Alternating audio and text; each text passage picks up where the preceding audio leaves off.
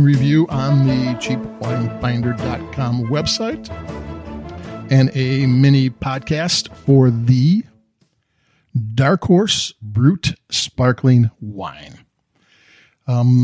Dark Horse is one of Gallo's many labels. They're the largest American winery.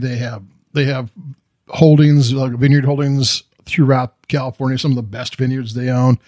They have a lot going on, and you probably drank Gallo wines and didn't even know it. If you just check out their website and see their labels, there's a ton of them.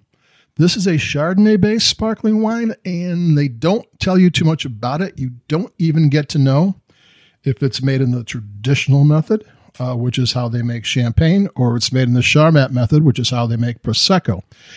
This should be a bubbly in the $10 to $15 range, depending on sale and what have you. So I don't really care one way or the other as long as they do it right. And they did do it right. I kind of think of Charmat, but I'm not positive.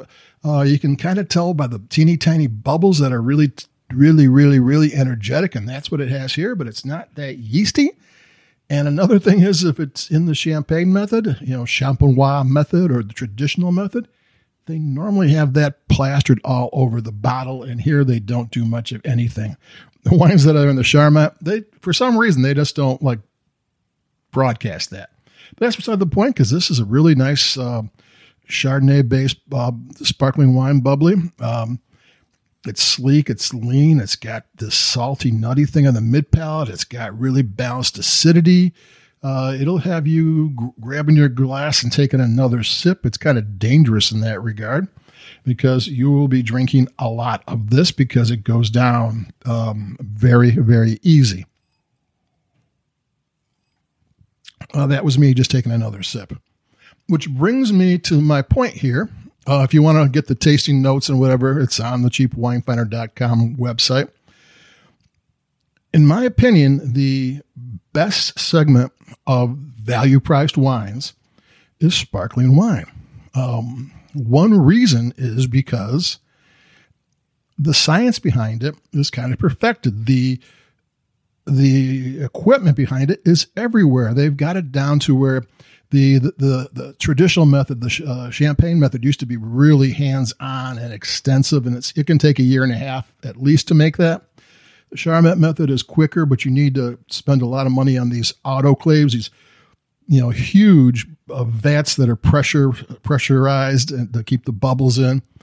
But nowadays, the equipment's everywhere. The things are automated. You don't need the hands-on thing. They're much easier to do. And the grapes, you can get away with a lot because they're fermenting the grapes twice. Everything's being manipulated. Everything's going to a kind of flavor profile. So they're going to get what they want from the grapes, and it doesn't matter. The vineyard can be kind of a blank canvas.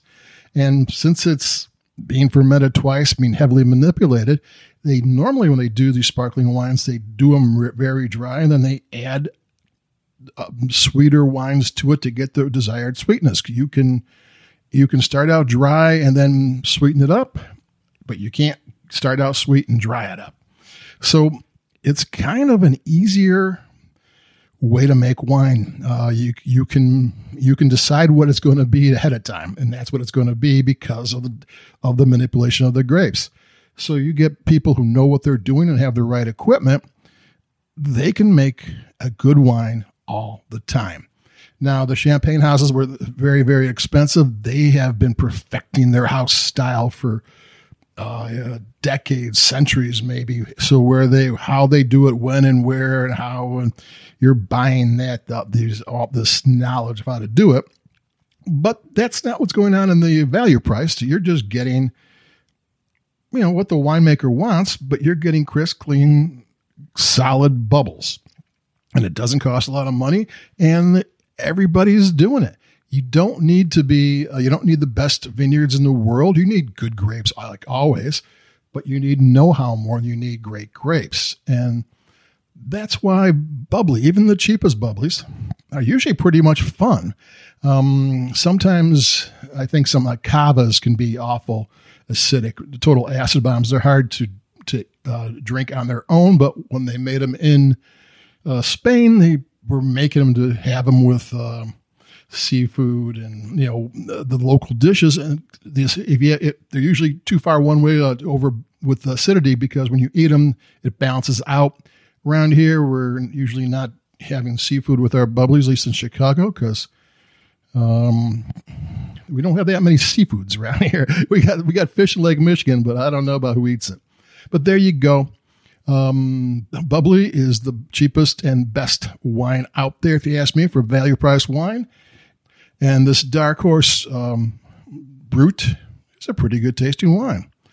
So there you go. Subscribe on wherever you get, and like on wherever you get your podcasts and whatever. And this is Dave, over and out. And until the next time, thanks for listening. Adios. Bye-bye.